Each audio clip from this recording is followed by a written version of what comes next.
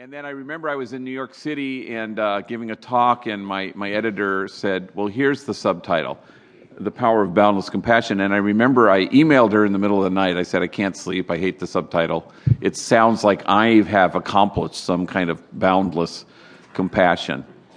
And she just wrote back, relax. And so I did, and I think it's okay, so I don't know.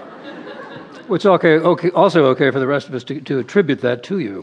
Well, that's actually not okay. I wanted to be an invitation for people, probably, and that's where I kind of said I didn't fight her anymore. I thought I give up, which is what you do in the publishing business, I discover. You just sort of give up a lot of the time. You go, you win. You choose your battles and that kind of thing. So, let's get to some of these stories. For want of a way of organizing an interview of this kind, I just want to let this man talk.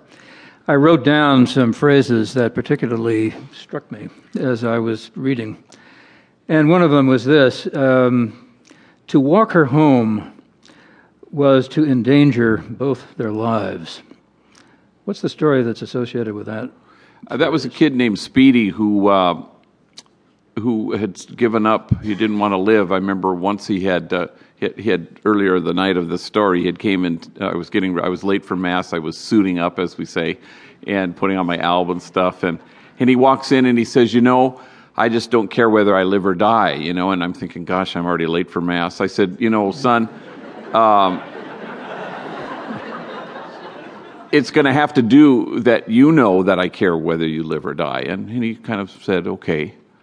And then he later on that night, and this was a kid who was sort of Evel Knievel of gang members. He would always go into enemy's territory and sort of do neener, and then he'd race back to his barrio to safety. And I used to just get red in the face and use language that my mother never taught me with this guy, but he just didn't care, which is really sort of the issue. People, a lot of our draconian sentencing and laws are really meant for gang members who care, but this is about a lethal absence of hope, and so gang members don't really care, and so a lot of what we try to do, 3 strikes, 2 strikes, 1 strike, only works if you care.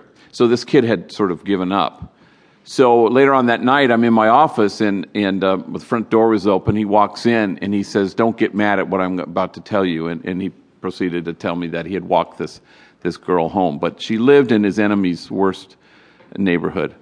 And so, but as he tells the story, he deposits her in the projects, and then he encounters 10 guys from this gang, and they chase him, and they throw bottles at him and sticks and stones, and they didn't have a gun, which was sort of a miracle, and they don't call him Speedy for nothing. So he got out of there.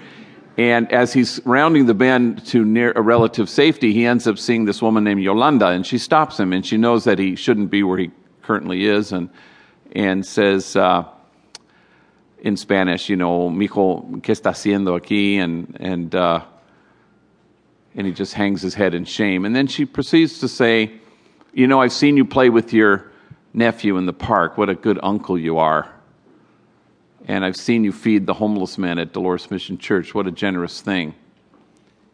And then she says to this kid who's perfectly a stranger to her, really, if anything happened to you, it would break my heart in 2.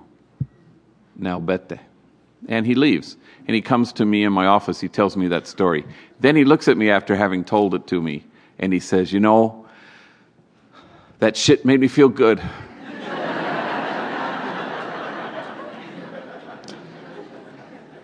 And then for the rest of the story, I talk about how he, was a kid who totally transformed his life. In fact, I just saw him last night. Anyway. Here's another phrase that had the same effect on me, and it, of course, involves a story as well. When they were found, I found that I knew them, and it was excruciating not to be able to hate them. This was the story of a kid named Betito. In the book, Simon & Schuster had me change all the names, so I don't know what they're called in this, but it was a 12-year-old kid, and I go on and on about who this kid is. A very precocious kid. English was not his first language.